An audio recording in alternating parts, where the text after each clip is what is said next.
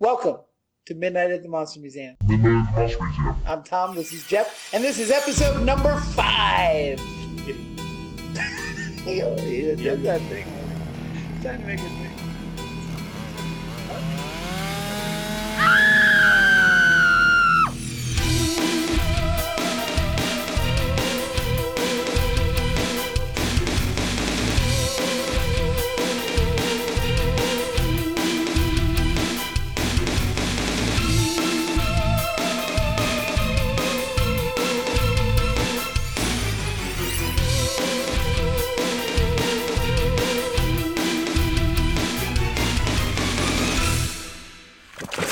Hey guys, welcome to Midnight at the Monster Museum. And so Jeff, tell me, what's happened at the museum this week? Anything going on? Any weird customers, great customers? We had a pseudo customer. He didn't really qualify as a customer since he didn't actually spend any money, but he came in and was insisting that the spider gremlin was from It, as he's telling his family so boldly. And so, of course, I corrected him and said, well, it's actually the spider gremlin from Gremlins 2. And he looked at me and he says, from It, yeah? No, it's the spider gremlin from Gremlins 2. Are you sure? I'm positive, man. That's from Gremlins 2. Did you point him to the action figures of the spider gremlins? I actually did, yeah. But he's like, because it looks like the spider from It. No, it's the gremlin from Gremlins 2, the spider gremlin from Gremlins 2. And then he went, I think it's the spider from It. I was like, yeah, you could look to your left and read the information right there. It's like, because that actually is the screen you're saying, and there's a clip right there, or the picture from the movie. And so we looked around. He came over to the facade that will be our new entrance to the museum, and says, "So, what's this right here? Is this the entrance?" That's the doorway from Gremlins 2. And I says, no, I says, the entrance is going to be over here where the museum thing is located. And he goes, oh, okay. Okay. I think this is the entrance. So then no. And he says, so that's not the entrance.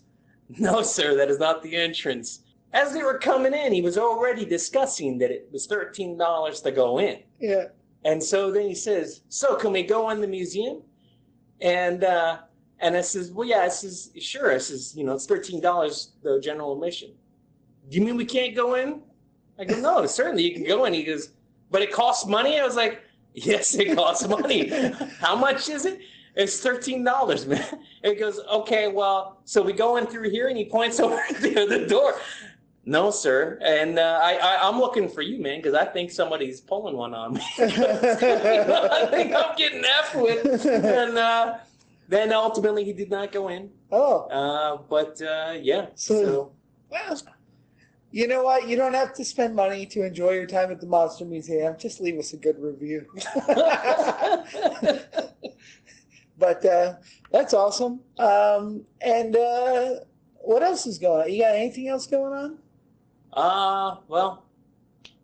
No, nothing. We had Mother's Day special today. Be on the lookout for those kind of things because he likes to do them. So, I got a couple things that we're going to go into here. And first, we're going to have our flashback feature.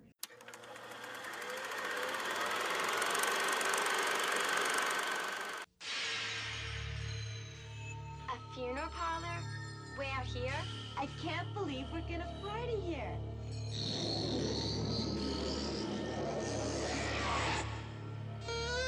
Now it's time for party games. Yeah.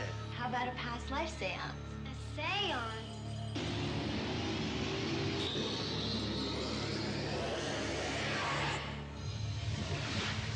What the hell was that? They're pure evil. They're demons.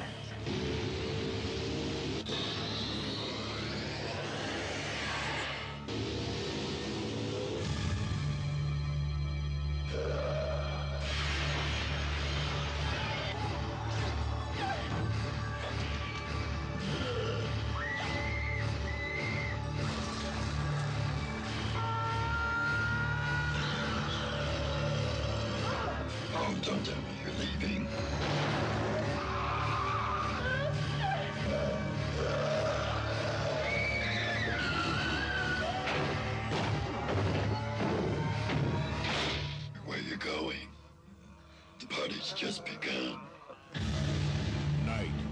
the Demons.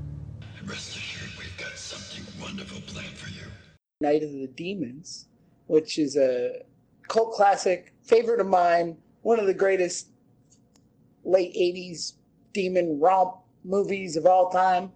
But my first question for you is, who's cooler?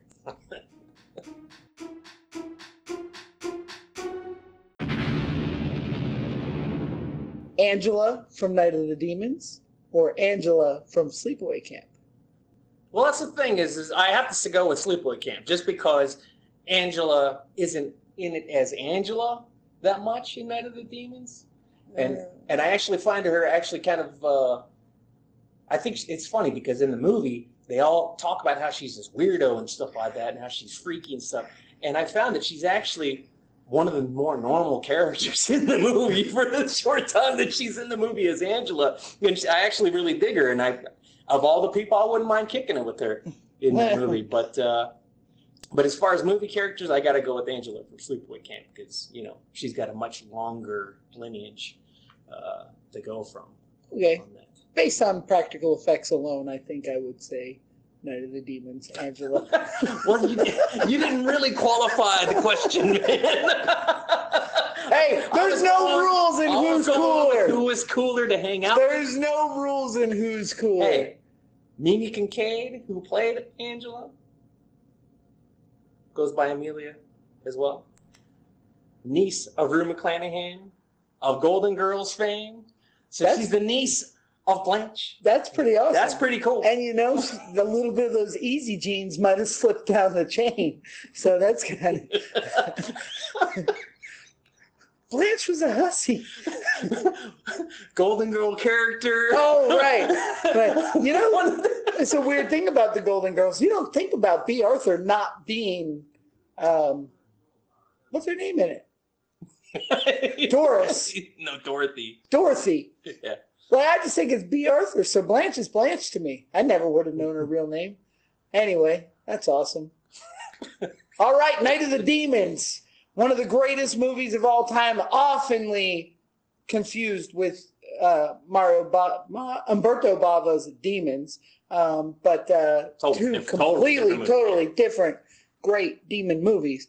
Halloween night at Hull House, basically. Yeah. So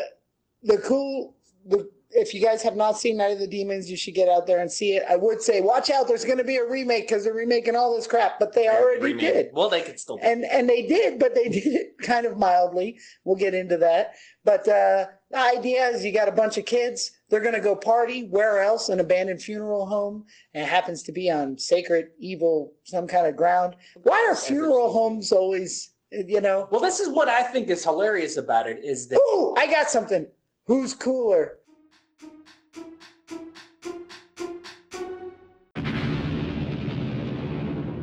Night of the Demons or Night Shift? See, when you say Night Shift, I think of the Henry Winkler, Michael Keaton movie. That's what I'm talking about. Okay. Well, there's another... They're both in an abandoned morgue. Actually, yeah, that's right. Well, no.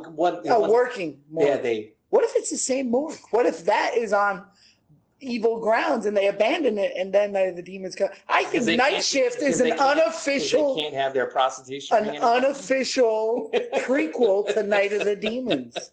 There's also Stephen King's Night Shift too. Oh yeah, that's what I was thinking. But that's like mines and giant rat bats and stuff. Yeah, but when you said that, has nothing to do with we're doing horror movies. Nothing to do with I thought that's what you were actually talking about. And, yeah. Well, Michael Keaton's done some crazy things. That movie's great. I love it. Yeah. All right, Night of the Demons.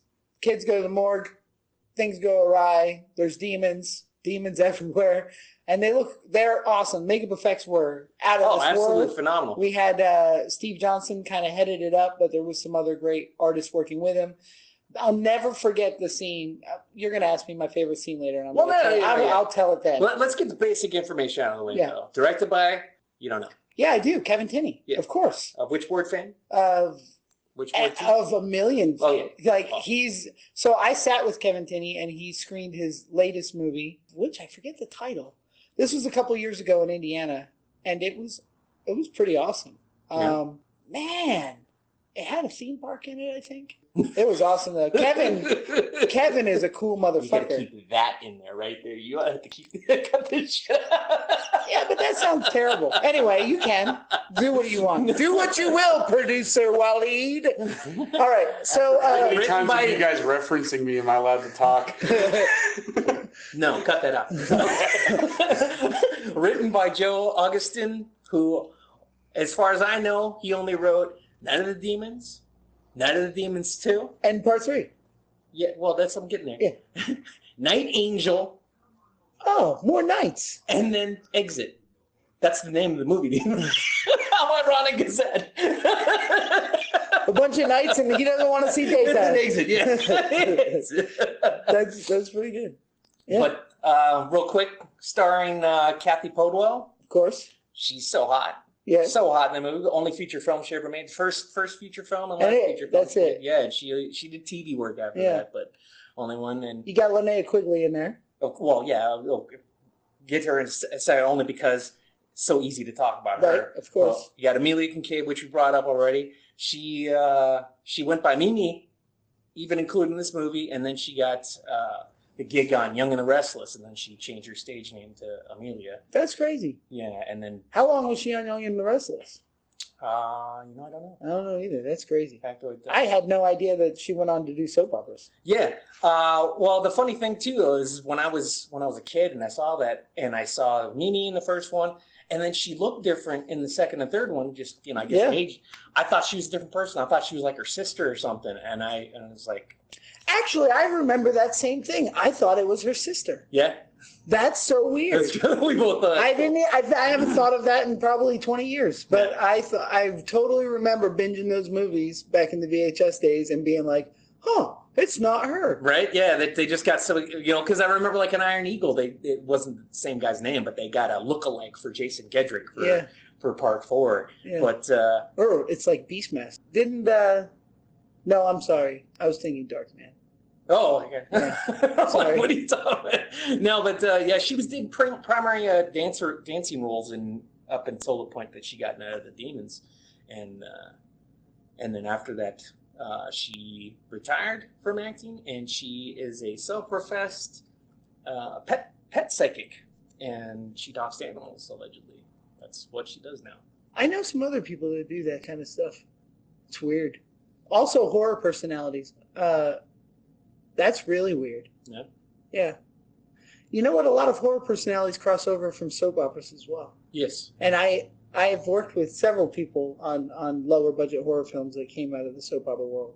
One of them that came from soaps, did horror stuff, and now is a pet psychic. That's weird. So you got Kathy playing Judy, Yep. and then you got Amelia playing Angela.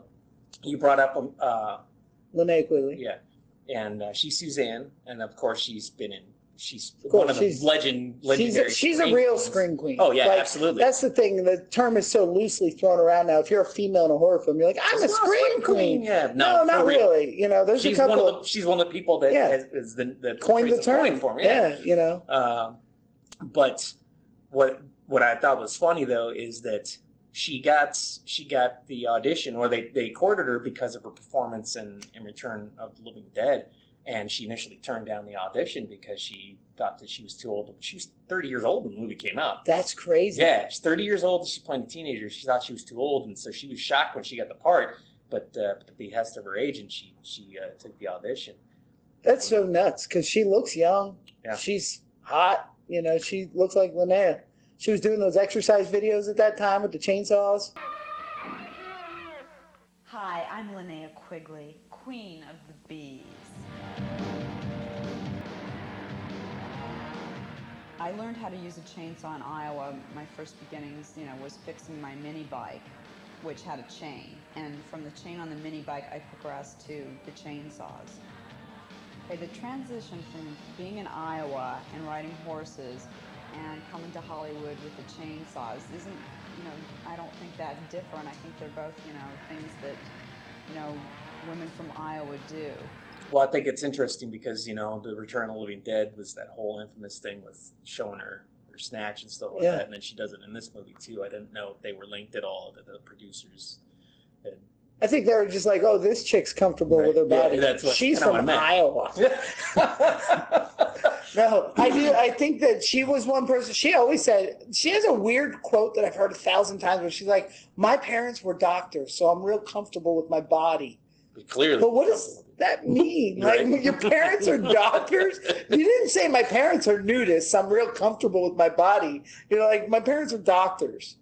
There's that's weird. Yeah, so, I mean... Hey, I am going to pause for 1 second. LINNEA QUIGLEY, for anybody listening, if you don't know, she is a legendary scream queen.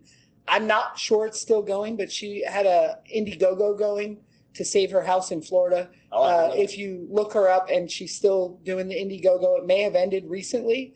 By the time this episode goes up, it might not be there. But if it is, drop her 50 cents, $1, $5, $20, whatever you have.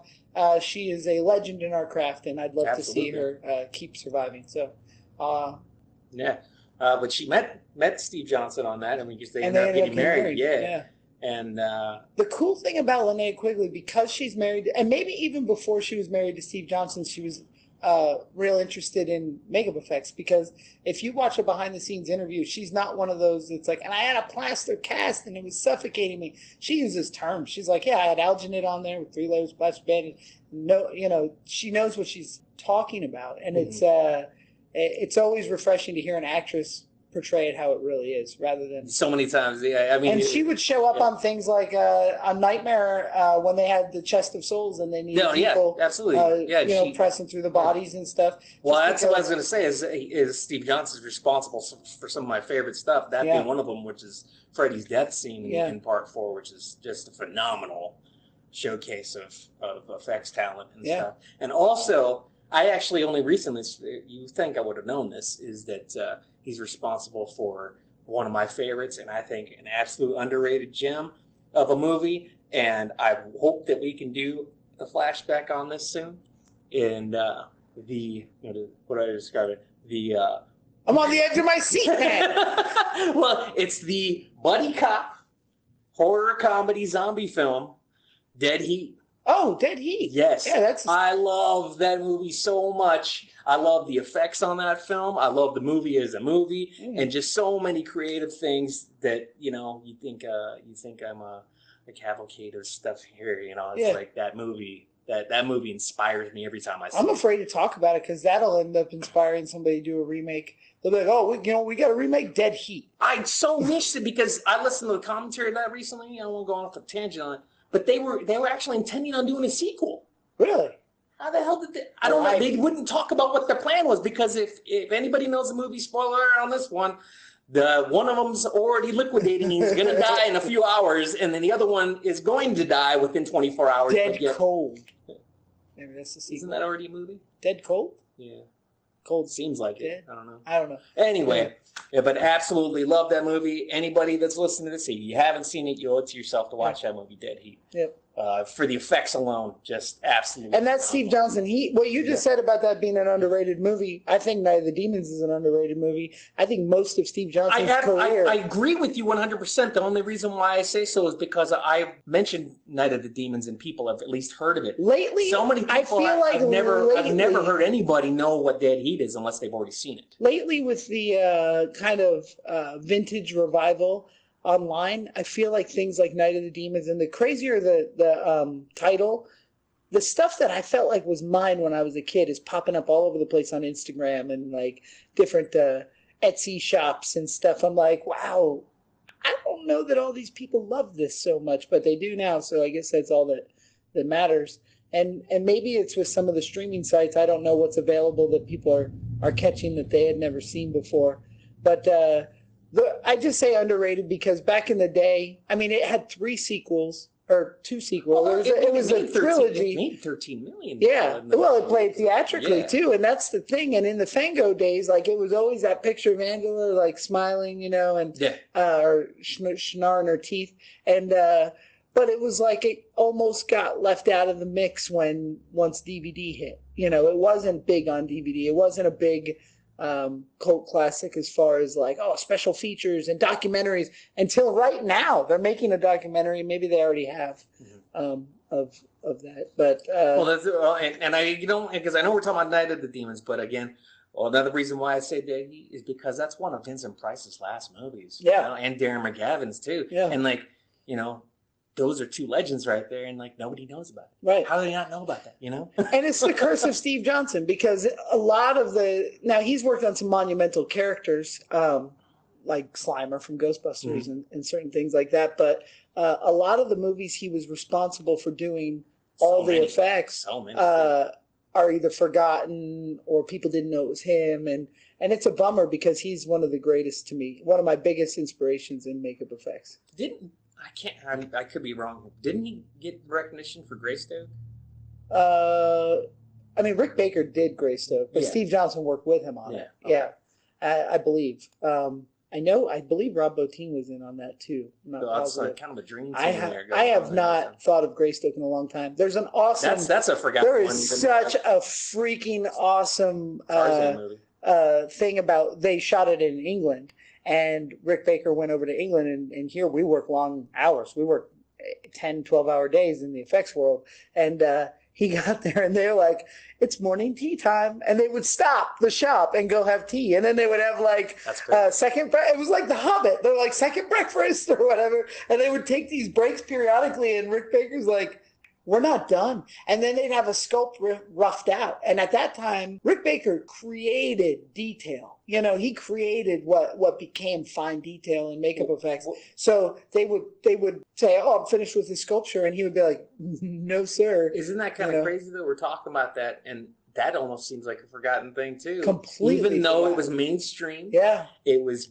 some of the best ape looks ever. I mean, the movement. Christopher Lambert playing Tarzan. We still use the underskull fiberglass chin bars that were developed for Greystoke today. I mean, right now I'm working on something. Those apes look real. They look. Oh man, the mechanical hands, and he pulls their bicycle cable fingers, and wow, they were so good.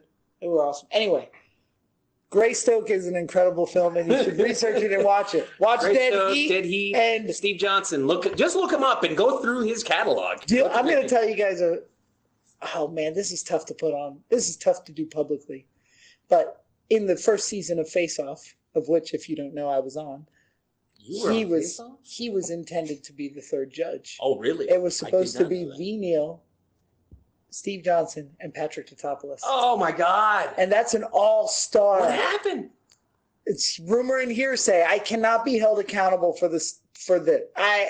This is rumor and hearsay. Glenn and Steve are very, very good friends, and Glenn was traveling with Steve to go to some of the meetings at Sci-Fi, and the producers loved his look. And Steve looks like a normal kind of nerdy guy. I don't care what anybody thinks about Glenn. I mean. Right. I want Steve all day. but from the stories I've been told, Glenn was approached because he looked like he had a look. He had a look, where Steve looks like a nerdy guy. But if it was V. Neal, Steve Johnson, and Patrick Tatopoulos, that is such an all-star panel. I think that would completely alter. It would have changed the whole game. It would have changed the whole show.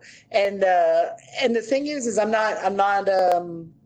not talking down on Glenn. I'm not talking trash on him. No, that's what I'm saying. Steve Johnson. Yeah, I mean that's insane. So he could have been the third, and that would have been such an incredible cast of judges. But we're actually going to get back to our flashback. But before that, let's do a word from our sponsors. Flashback to we do have a sponsor. We have a new sponsor, and I'd like everybody to go check them out. It's horrorbox.com. Horrorbox is this awesome subscription-based box that you can order, and you'll get one once a month, and it has horror merchandise, memorabilia, and fun little trinkets and stuff. Yeah, and it comes to you once a month, and they have a large subscription base. In the future, we'll be setting up something with Horrorbox to do giveaways with you guys, and it'll be awesome. Badass. All right, so in Night of the Demons, we get to the morgue. They're all ready to party. I need to because I have this whole thing in my head about not about Deadheat. No. Okay. About bookending the movie. It starts out. You got Stooge, you got Roger, and you got Helen. Stooge is my favorite character. Well, funny is he goes to moon this old man to start out the movie, and he only flashes his underwear because oddly enough, Hal Haven, who played him, he didn't want to show his butt. He didn't want to show his ass? Yeah, which is just so weird. The Night of the Demon. Yeah, he didn't want to show it, so instead he shows him his red underwear, and then I think it's just this like weird little like happening that good because then all of a sudden that the old man gets really pissed off, and then all of a sudden Sal jumps out of the bushes. Another character that's in the party, just this nice coincidence of stuff. Sal jumps out and scares the same old man with this rat, and then the old man gets pissed off at him. And then you have Judy that comes along that tries to comfort the old man, help him out, and then he calls her a whore. Clearly she was. Yeah, calls her a whore. And then we see that he's not only an angry old man, he's, for whatever reason, a really psychopathic, vicious old man because he plans on not only giving out apples to the children for trick-or-treat, which is just psychotic in itself, but he plans on putting razor blades in them. Well, as one should. We have to live up to the legend. It has absolutely nothing to do with most of the rest of the movie, and it does end up playing back later into the movie. But it's more to, I guess, introduce the characters for some reason, because you don't see that old man again until the very, very end of the movie. It's like in Boogie Nights when the camera goes through the pool scene and you meet each character, but it's just an old man getting his ass like scared and reamed out, and there's whores and apples. But yeah, that's awesome. Yeah, but then they do go, well, after we meet Suzanne and then Angela as Suzanne's doing her thing, you know, because she's just overly sexed up and distracting the guys at the liquor store while Angela robs the place, basically, to get some free booze. Do you guys have sour balls? Why, sure we do. Too bad. I bet you don't get many blowjobs.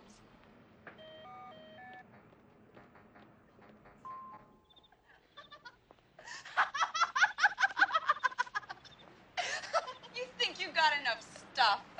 Come on, we don't want to be late to our own party.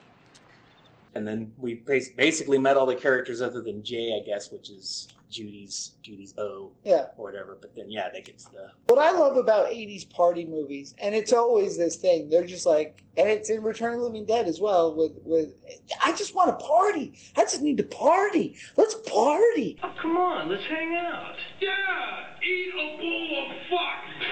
I am here to party. Yeah. Me too. We don't have that today. Kids don't walk down the street and be like, hey, what do you want to do tonight? I just want to party. And that's something that I wish. Like, can't we just let's have a party. We should have a party. You know what? I'm going to have a party. On July 6th, we're going to have a big-ass party at the Monster Museum. You're all invited to party. We won't have razor blades and apples. We will have demons. Okay. Okay. What I think is interesting about this cavalcade of people, though, is it seems to me anyway, even though they all know each other, not many of them are actually friends. Right. I mean, but they're just there to party. But what's so funny is they treat Angela, at least the way they talk about her. I mentioned this earlier. Like she's some sort of the odd duck. Yeah. But they've all decided to go to her party at the creepy crematorium. But Judy doesn't know it is. And most of them don't actually know that it's a crematorium. Right. But they all decide to do this for some strange reason. And again, Angela actually seems like one of the more well-adjusted people, which I just found very unusual. But until her face is purple. Well, yeah, of course. But that's not exactly her fault. Right. But so she does that seance. That's like the weirdest thing she does. She does a seance. Yeah. And seances were big in the 80s too. Yes. Like The Gate, that was a good seance. Love that movie. I mean, here's the thing. We should have a seance at our party on July 6th. I think. Well, I was going to say, though, is they summon the demon. Helen gets freaked out, and the mirror tips over. And it's a really cool shot is because the glass breaks on the floor, and then one by one, the characters pop up into the glass and stuff like that, and on the shards on the ground. And it's a really cool shot. But only 2 people don't show up in the reflections. But everybody that shows up in the reflections, they end up dying. And so only 2 people aren't in the reflections, and that would be Roger and Judy, and they end up living. They make it. Yeah, there's no actual connection to the actual. The mirror. So that's just foreshadowing. Yeah. The mirror is not part of the. Mirrors are kind of demonic. I don't know. But what's cool now is after that, the demon comes out, busts out, and it ends up possessing Suzanne while she's doing her lipstick. She's got her mouth wide open and stuff like that. This is it, man. When she sticks that lipstick through her titty, there is nothing, nothing for a 13-year-old boy to hang on. more excited about. I don't know if you made the because I got another observation prior to that. Is she ends up kissing Angela? Yeah. And possesses her. Well, Angela's got these earrings on that are crosses. Oh, they flip upside down. They flip upside down after she kisses her. Yeah. I mean, you don't see them do it, but she's possessed, and then they end up being upside down. So this is one spot that they told. So I'm going to talk about the remake for 5 seconds because I'm not really a fan of the remake. I have some personal issues with it, but we briefly talked about that. But the remake was remade. It's almost the same, but it's not any better. It's not better. It's definitely worse. So why did they do it? There's nothing new. The one thing that they did that drives me crazy is that lipstick scene where the lipstick goes through the boob. As shit. In the original was gelatin boobs. Mm-hmm. Those boobs cost like maybe $40 to make. And that fucking thing, and it looks beautiful. It blew my mind and freaked me out because I swore those were real. Yeah. I swear it was real, and I was like, "What the fuck just happened?" Before CGI. Before CGI, it was gelatin boobs with a lot of talent. If you haven't seen it, you should do it just for that scene alone. And in the remake, they did silicone boobs, which are way more expensive. They're more expensive to make. They're harder to paint. And man, did they look terrible. They looked horrible. Mm-hmm. And I just don't understand. 35 millimeter in the original is a godsend. And B, those gelatin boobs looked so real that from that point on. Why don't you tell them what happens exactly? What the lipstick? What? Yeah. I mean, if you do not know, I mean, I just picture everybody has seen this 1,000 times. No, we want to turn people on to it. This is the thing. She takes her lipstick after going crazy and rubbing it on her face. Tears her shirt open, and she pushes the tube of lipstick through her boob, and sticks her finger in her nipple too. Yeah, and it's not bloody at all. No, it's just weird. It's like acid trip. You're like, weird. What the fuck is that? And it was before CGI, and it's just hard. I mean, it's one of the greatest effects in a. She just does it so nonchalantly too. Oh, and Linnea is such a class act of an actress. She can do that with such.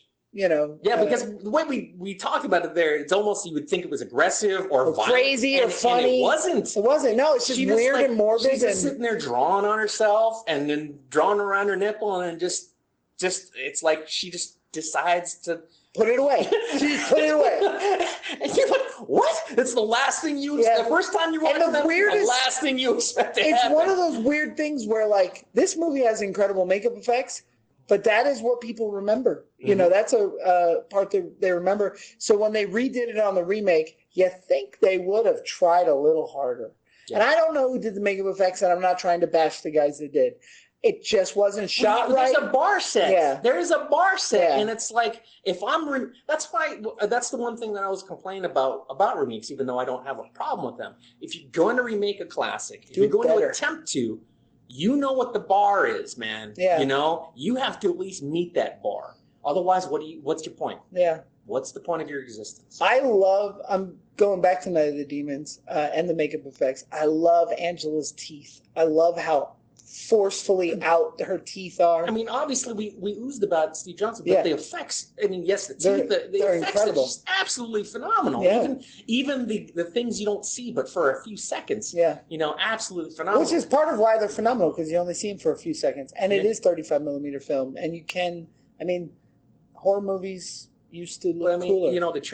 there's transitions between the demon effects too, and I would say that Suzanne's is probably the most elaborate, and it's absolutely phenomenal too. Yeah, but it's one of those things. Did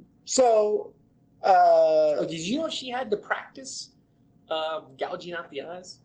No. That scene? Yeah, that's phenomenal. That's my favorite death. She had to practice. Yeah. Oh, I thought you were asking me if I knew what she had to practice. No. She had to practice gouging out eyes for that scene. But that's awesome. That's a great. And they just did the thumb thing deal. Yeah. But great. Man, head. it looks good. Oh, yeah, absolutely. So because you think about it too. Back in that time, because they didn't have the materials that they have now, so it was harder to make it realistic. So to me though, they didn't have a lot of the materials we use today, but based on the media they were working on, the lights and the cameras, it's better. No, that's exactly my point. Yeah. That is exactly the point. And we've lost it. So people are like, oh, it's so cheap to make films now because we can do it all digitally and we can do anything at home with editing and, blah, blah, blah. And not even the low budget. The big budget movies are shooting everything digitally. Well, we've had to step into territories, makeup effects wise, where we're using these high-end products that look translucent that, we can't fake it with a paint job anymore because these digital cameras shoot through everything. And the whole point is we're trying to pull off an illusion. Yeah, they're ruining the magic, man. Yeah. The smoke and mirrors are gone. So now we do it in real time. And now how do they fix it? They make it look like grainy old film. Well, why don't you shoot it on grainy old film? And then it would look great. And that's something because then you that... have the assholes that are like, oh, what's this? Why do I have an HD TV, 4K, blah, blah, blah? And it's like, well, I don't know. 35 millimeter film looks better. It's the 16's even better for a horror film. So it's I miss those. I've only worked on, I'd say, independent wise, like 6 actual films that aren't video, and everything's video now. It's really hard. Anyway, if you guys remake Night of the Demons again, call 1313 FX. So what is your favorite death? That's it. It's not even the death. It's just her going crazy. What's her favorite death? There's not a lot of great death scenes in this movie. No, and there's a lot of disappearance. Eye gouge is good. The cutting in it is good. Well, because she initially does a fake dig in, and it's him. And they do cut away, and you can tell it, but when they come back, even though it's not really him, you're not put off by it. Your inclination is not to go, oh, that's a fake head or anything like that. No, and because it's cut well and it's lit right, and that's if you can pull off a cut and still have it believable, I think it's pretty huge. And it's because they don't show a ton of it. They don't keep it on screen too long. Nobody's not wiggling it or whatever. It's pretty good death. I'd say more than the deaths in the movie, though. I'm impressed by the demons and the possessing and that I like the characters, and that's kind of in my world altogether. I could do with every death being off screen as long as I can see really cool characters, but I like the little tidbits like the earrings turning upside down. And now that you mentioned the mirror thing, that's an interesting thing because mirrors are like the gateway to another world, and that's interesting. Well, I never noticed. And I don't know how they set up that shot because again, this is just a trick angle and stuff. But it's so great because it's not like they are sitting there and all of a sudden everybody's in the shards of glass. They're focused on the glass, and one by one, a character will pop into a piece, another character will pop. It could have been a reverse shot. They could have all been there, and then they backed out of those shots, and then they played it in reverse. Really great shot. Well, I don't know, because I remember them talking, and you can see them talking. Yeah. And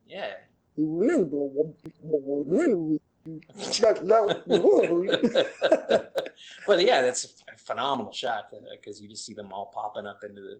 Yeah. All right, and then wrap us up here. Well, we get to as I started with the first end, and we go to the back end after it. After Roger and Judy have escaped, then they're walking past the old man. They're both.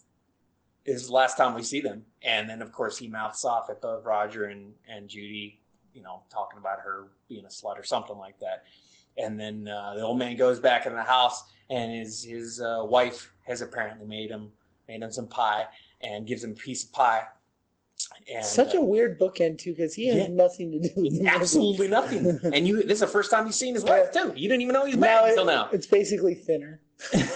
And so he's all like, "Oh, pie," and then she says she made a homemade pie, and he seems like homemade, And then she says, "Yeah, we didn't have as many trick-or-treaters as as we expected to and stuff. I had to do something with the apples and this is actually a really great scene too. And all of a sudden, out of nowhere, the razor blades come just gushing through his throat, and it has absolutely nothing to do with I anything. wonder if that weird bookend is from another like short film that somebody wanted to do and never got to. I know that used to be like one of that lore. Yeah, I've heard people razor blades in apples. Yeah.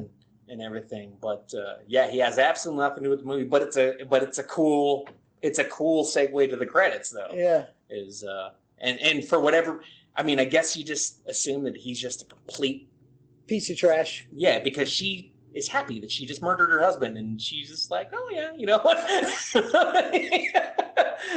I think that I always thought that she was going to become a demon. Like, she's got to be in on it somehow. Yeah, right? I mean, you think there would be some sort of connected thing, but there's nothing. And then there's part 2, and they have nothing to do with it.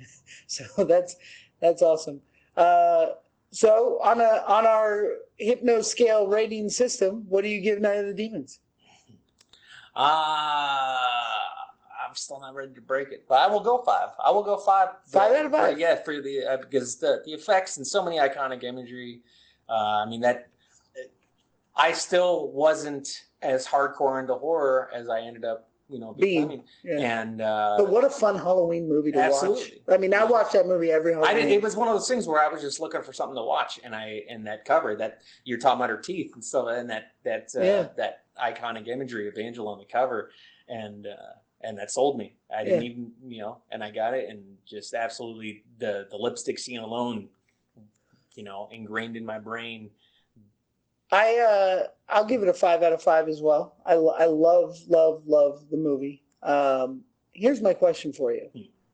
I just said that I watch it every Halloween, and there's a lot of movies people gravitate towards every Halloween. Do you have like a top 3 that you watch every Halloween? And I hope you don't say, there's one that I hope you don't say. I don't watch every Halloween. Oh, okay. There are go-to movies.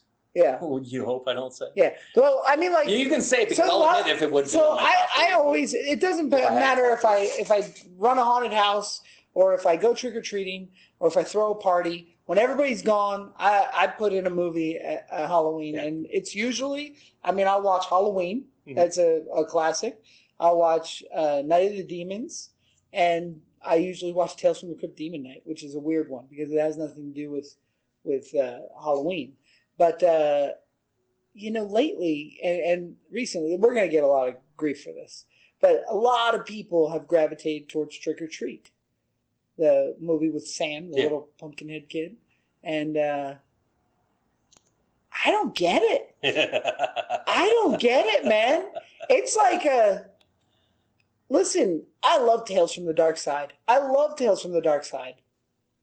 watch it every minute of my, it's not part of my religion, where Trick or Treat has become this part of everybody's religion. I don't know if it's the imagery or they're really that impressed by the acting and story. But see, here's the thing, though, and people can give me grief over this. Is it's kind of like the comic book geek culture. To me, it's just like, they're not actually horror people. They're just like, it's the idea of Halloween, it's the idea of horror, so therefore it's like the commercialized mentality. Does that make sense? I enjoy the movie, and I know... Is that what the one you were saying that you hope I didn't say? Yeah. Oh, okay. I enjoy the movie, and I know that it was a struggle getting it made and put out there. I totally respect the filmmakers.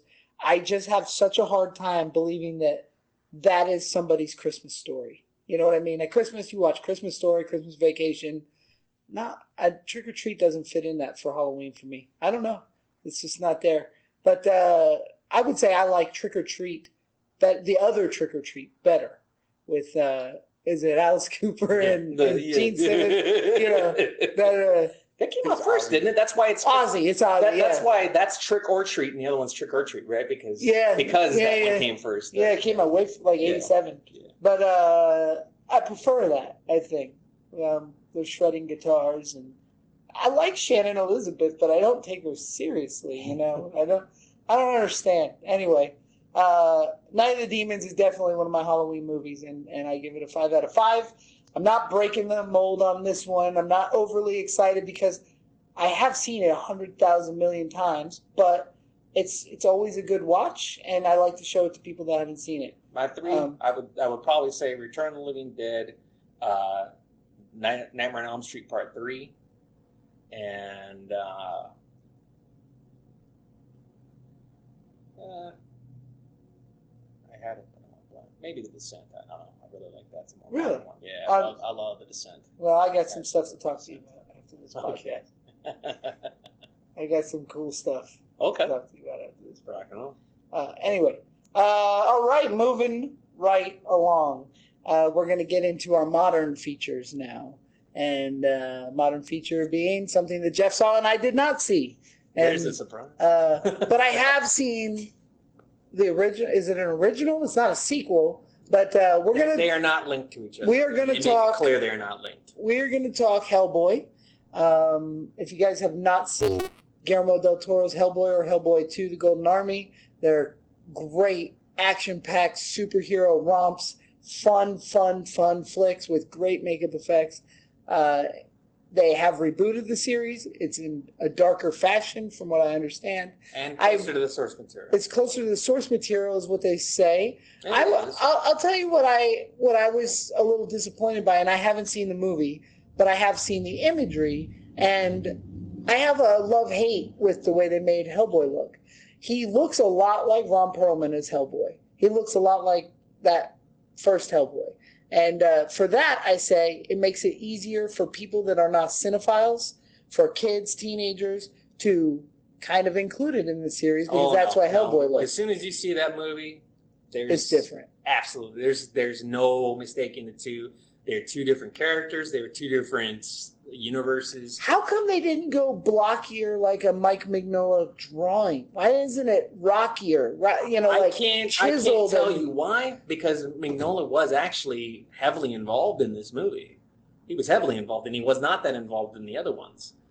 So it's very confusing to me. It's so weird. I love, and I've been told, I don't know how true this is, that Guillermo del Toro wanted so badly to do another Hellboy. He couldn't get financing.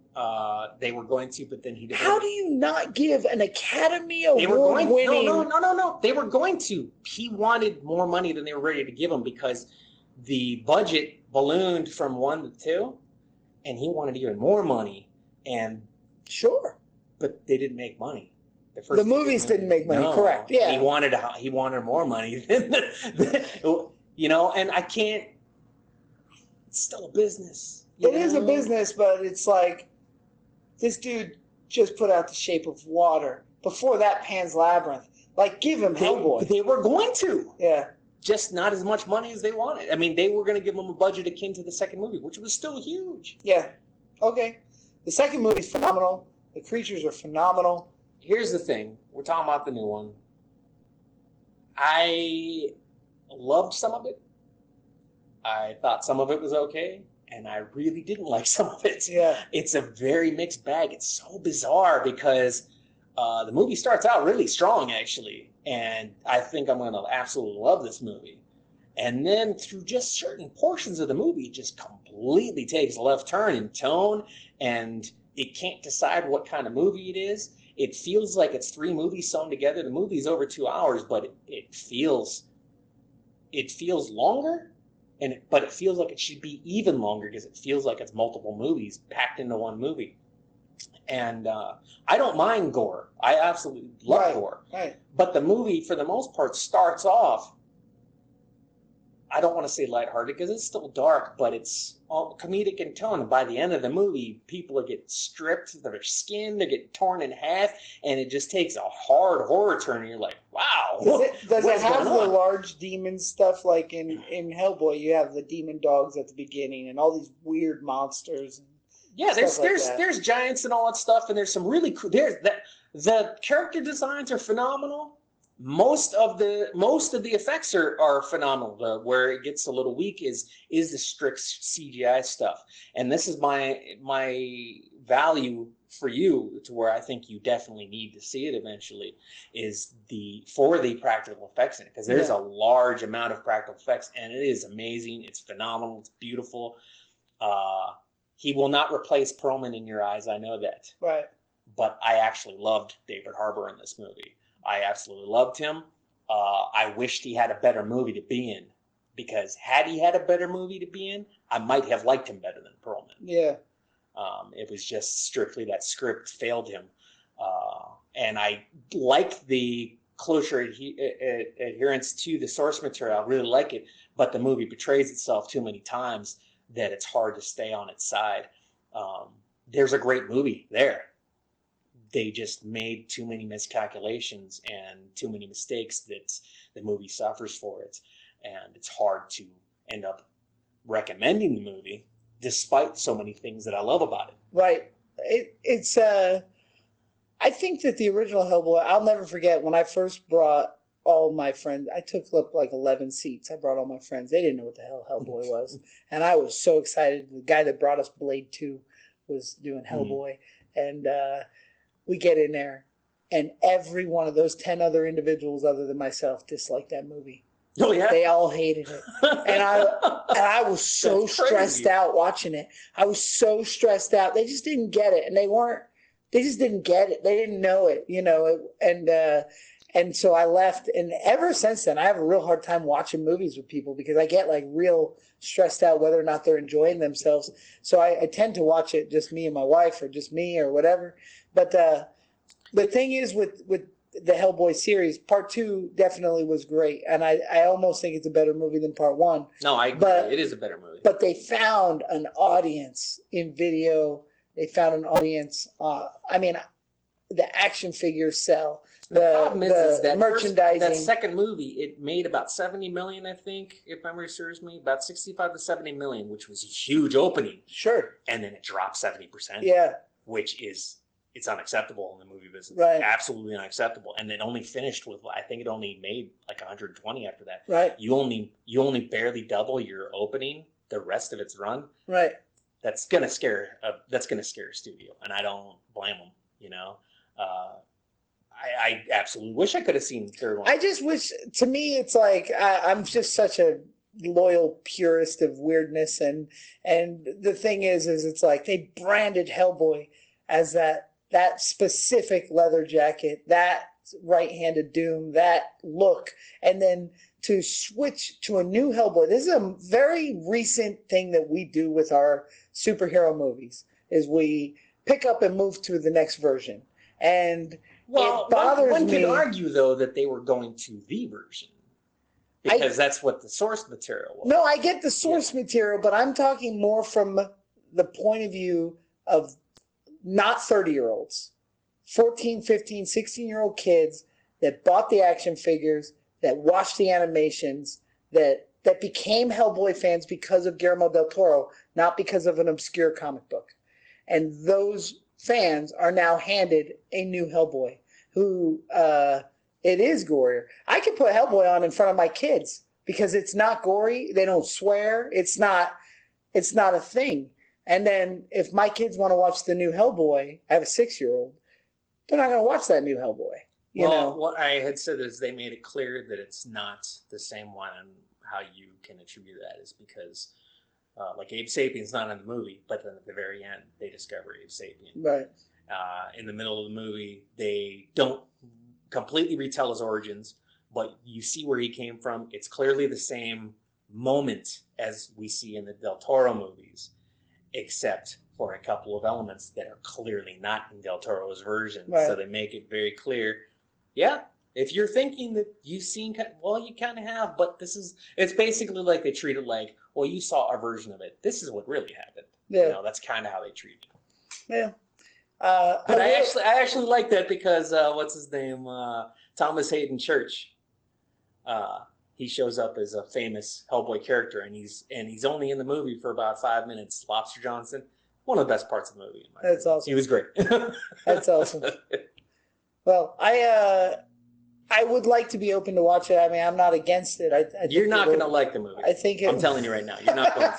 Then I won't watch it. But I think you should be, for the practical effects, because they deserve to be seen. Yeah, no, and I think I've looked at tons of images. I love the look of the movie. And I will watch it. And there's some really cool ideas at play there. And I honestly think that you are going to feel the same way I did. Just you're going to judge it harsher than I did. Yeah. I think that you're going to be like, well, that's a really cool thing. That's a cool thing. But then you're still going to come back to, I still don't understand why this movie exists. I just don't know why they make it. Yeah, that's where it comes to me. And I know it's a money thing. I know it's a business. But the kid inside me says, please don't screw up. Well, this is the my strange. lineage. This is what's really strange about that movie. This is why they made it. They made it to try and capitalize and start a franchise again. They made it for less than either of the first two.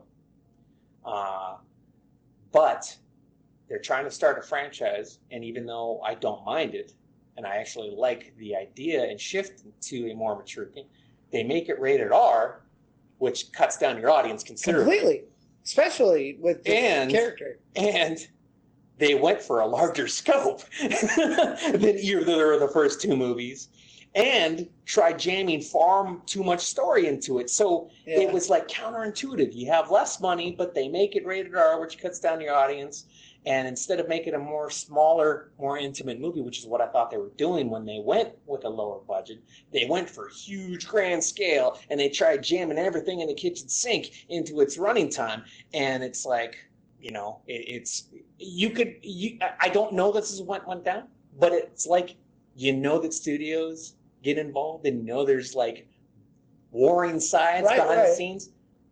If that's what happened, I could totally see it. Yeah. I could totally sense it. I wonder if this kind of reboot idea, I placed the reboot idea at Batman Begins.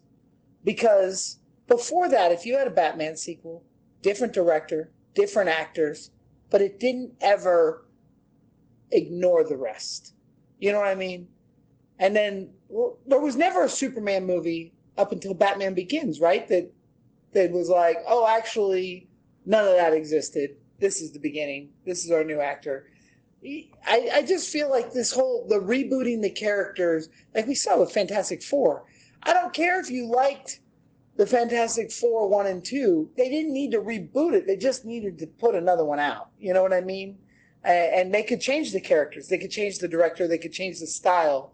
But don't take away our franchise. And that's where I feel with Hellboy, like, did they have to? Did they have to take it back to round one? I don't think that that's a constant thing you can just apply to, because, I mean, like, I love Batman. I love that they did what they did there. And I do not like Batman and Robin at all. I know you do. Well, the reason why is because if they had just made a 60s Batman movie, which is what they were kind of leaning towards, if they had just made that, I think that movie would have been awesome. But they didn't do that. They tried making a continuation of the movies that came before it, throwing 60s elements into it. So it's this weird Frankenstein of Batman ideologies. What about Batman Forever? I like it better than Batman and Robin. Oh, okay. Yeah. I like them both. But I like I like it. Oh, I love Batman Forever. I like Batman Forever better than I like Batman Returns. What? Yeah. Nothing good happens to anybody in Batman Returns. It's Bullshit. What good happens to who? What good happens to me? I watched in the movie. In the movie. Oh my God. It's too Tim Burton-y for me. It's a Tim Burton movie, not a Batman movie. Wow, I love Batman Returns. I didn't say I love it. I didn't say I don't like it. No, I know. I said I like Batman Forever better than Batman Returns. Hey, this is a weird segue. Doug Jones, who is Abe Sapien, is in Batman Returns. Who's he? He's one of the clowns that's doing backflips and miming. He's miming or something. But he's one of Penguin's like goons at the beginning. Yeah, I didn't say I didn't like Batman Returns. No, I know. I like Batman Forever better. That's cool. I love Batman Forever too. So and mainly it's because I love the first Batman, Tim Burton Batman, so much. I think everybody does. And then it became more of a Burton movie than it was a Batman movie, and I don't like that. Right. And to me, he got blinded by his artistic freedom that he had in that movie. Yeah. That he forgot he was making a Batman movie. Yeah. So in Hellboy, you say it sticks closer to the source material. Yeah.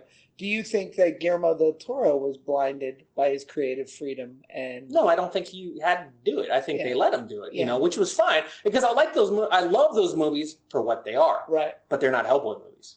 They are fairy tale movies featuring Hellboy that Hellboy is in. Right. But oddly enough, the reason why I didn't mind it as much as I do say the Tim Burton is because I didn't know the Hellboy character until after I saw those movies. Really? Yeah. I mean, I knew his character, but I didn't know the source material. You hadn't read Hellboy beforehand. No.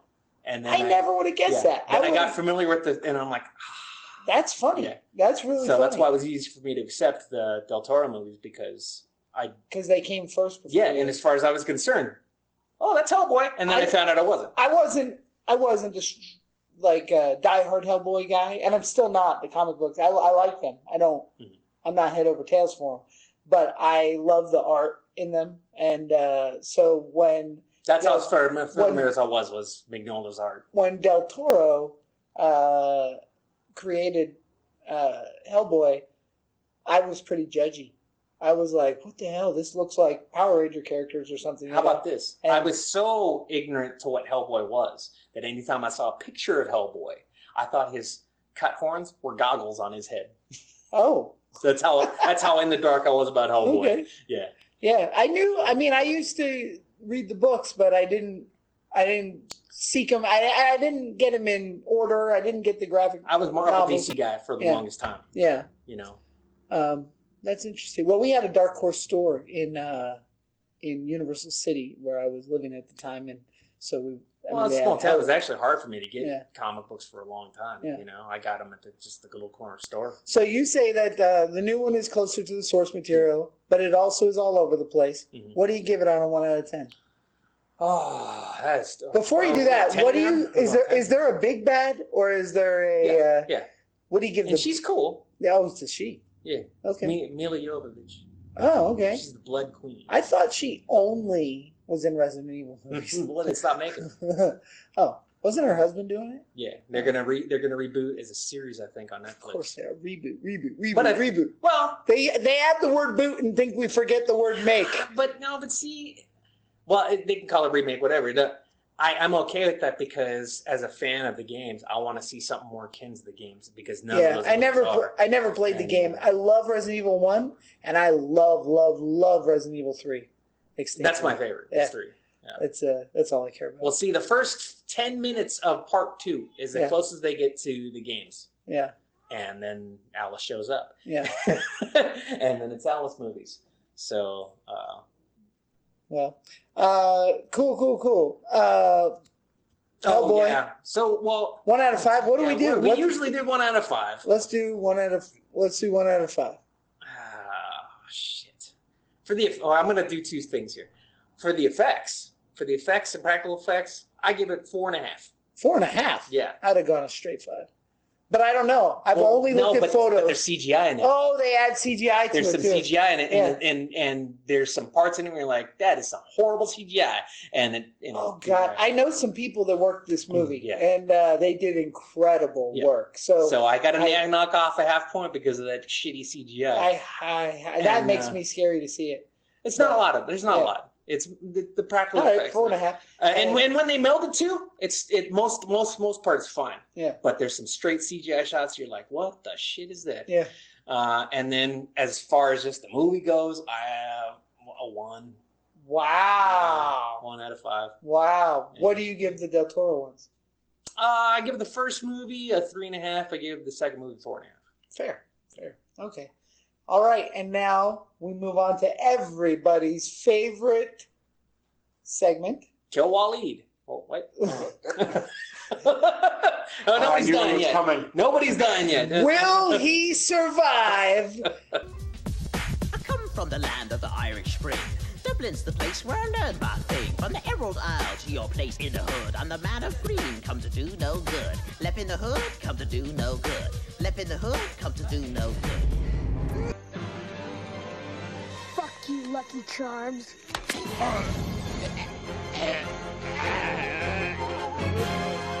Jeff. Versus. The Leprechaun. Oh, He's after me, pot of gold. His shilling, his pot of gold. He's always got something else he wants. Hey, before we do this, I have a theory about the Leprechaun. Oh, we'll save it. We'll do Leprechaun in a future episode. I've heard it. Yeah. All right, go for it. Well, how do you, can you, will you, what's it gonna take to beat the wee little man? Now, I've actually thought about this. Before. You think about it if you could beat the Leprechaun? Well, I mean, there's so many. We did the marathon, of course, and then of course we have the display in here. And anytime I do the museum check, he's right there. He's right there. I'm like, yeah, I know you're eyeballing me, man. What would you do if I took a piece of your gold right now, huh? And you came after me? And he's like, that's plastic. Yeah, and so absolutely. I've thought about this, and so you're like, what weapons would I have at my disposal? What kind of strategy could I come up with? Would I have anybody on my side to help me? And ultimately, totally fucking die. Totally fucking die, man. It's a good say. Flipping the hood's up to no good. So that's our show. Before we wrap this up, I want to introduce our producer, Waleed, and I got a new segment for us, and it's called Waleed's Top 3. What? You got to tell us your top 3 horror films. Just of all time? Let's go slashers. Off the top of your brain, what's your top 3 favorite slasher films right now? Go. Friday the 13th, Part 4. Yeah! That was the best one. Shit. I don't know. You kind of put me on the spot right now. That's what I do. It's just dead air. This is a retroactively. I mean, this is not like it's etched in stone, and somebody be like, it's of the moment. It's going to be on the internet. It's going to be etched in stone. Okay, so Waleed's top 3 is a new segment we're going to do, so be ready for it. All right. And that means I'm going to get a top 3 of whatever I want out of you. It might be top 3 kills, top 3 movies, top 3 werewolves, top 3 sets of boobs. I don't know. But right now, top 3 slashers. We have Friday the 13th Part 4, which is a very, very solid number 1. A ton of time to think about it now. Go. I'll just leave you guys talk, because that's what I'm here to do. I had the Halloween one earlier. Halloween parts. Oh, wait. Hold on. I can think about this longer because I'm the one editing it. No shit, sure. You just have to do what I do and go, blah, blah, blah, cut all this out. Friday the 13th, blah, blah, blah, blah. You don't even have to say it because he literally cuts it. Yeah. I'm totally going to have this in later. I can have way long time to think about it. And, slashers, Texas Chainsaw Massacre. Fuck yeah, it does. Part 2, does that count? Sure. Because that one's Does he slash great. people? Fucking. Yeah. Texas Chainsaw Massacre 2, and you know what? I'll throw a new one in there. Terrifier, or what? I think that's what it was called. You enjoyed Terrifier? That clown one? I've heard great things. It was super fucking creepy and cool, and it reminded me of just a really old school movie. And I recently watched that one, and it popped in my head right now. So. He told me it was Puppet Master Littlest Reich. That's what he told me. That's not. Is that a slasher movie? I call that a tiny terror movie. It's like Creepy Dolls or something, you know. Yeah. You haven't seen it. How do you know? Well, I mean, they're little dolls. They slash. Yeah, but that's tiny terror. I have some categories that I've made up, and one is tiny terrors, and that's a thing. But so Waleed's top 3 is Friday the 13th Part 4, Texas Chainsaw Massacre Part 2, and I'll throw in the model one with Terrifier. You've heard it here first, folks. This is Midnight at the Monster Museum. I'm Tom Devlin. This is Jeff, and that's Waleed. My Halloween go-to one is Ernest Scared Stupid. Heck yeah! That's it.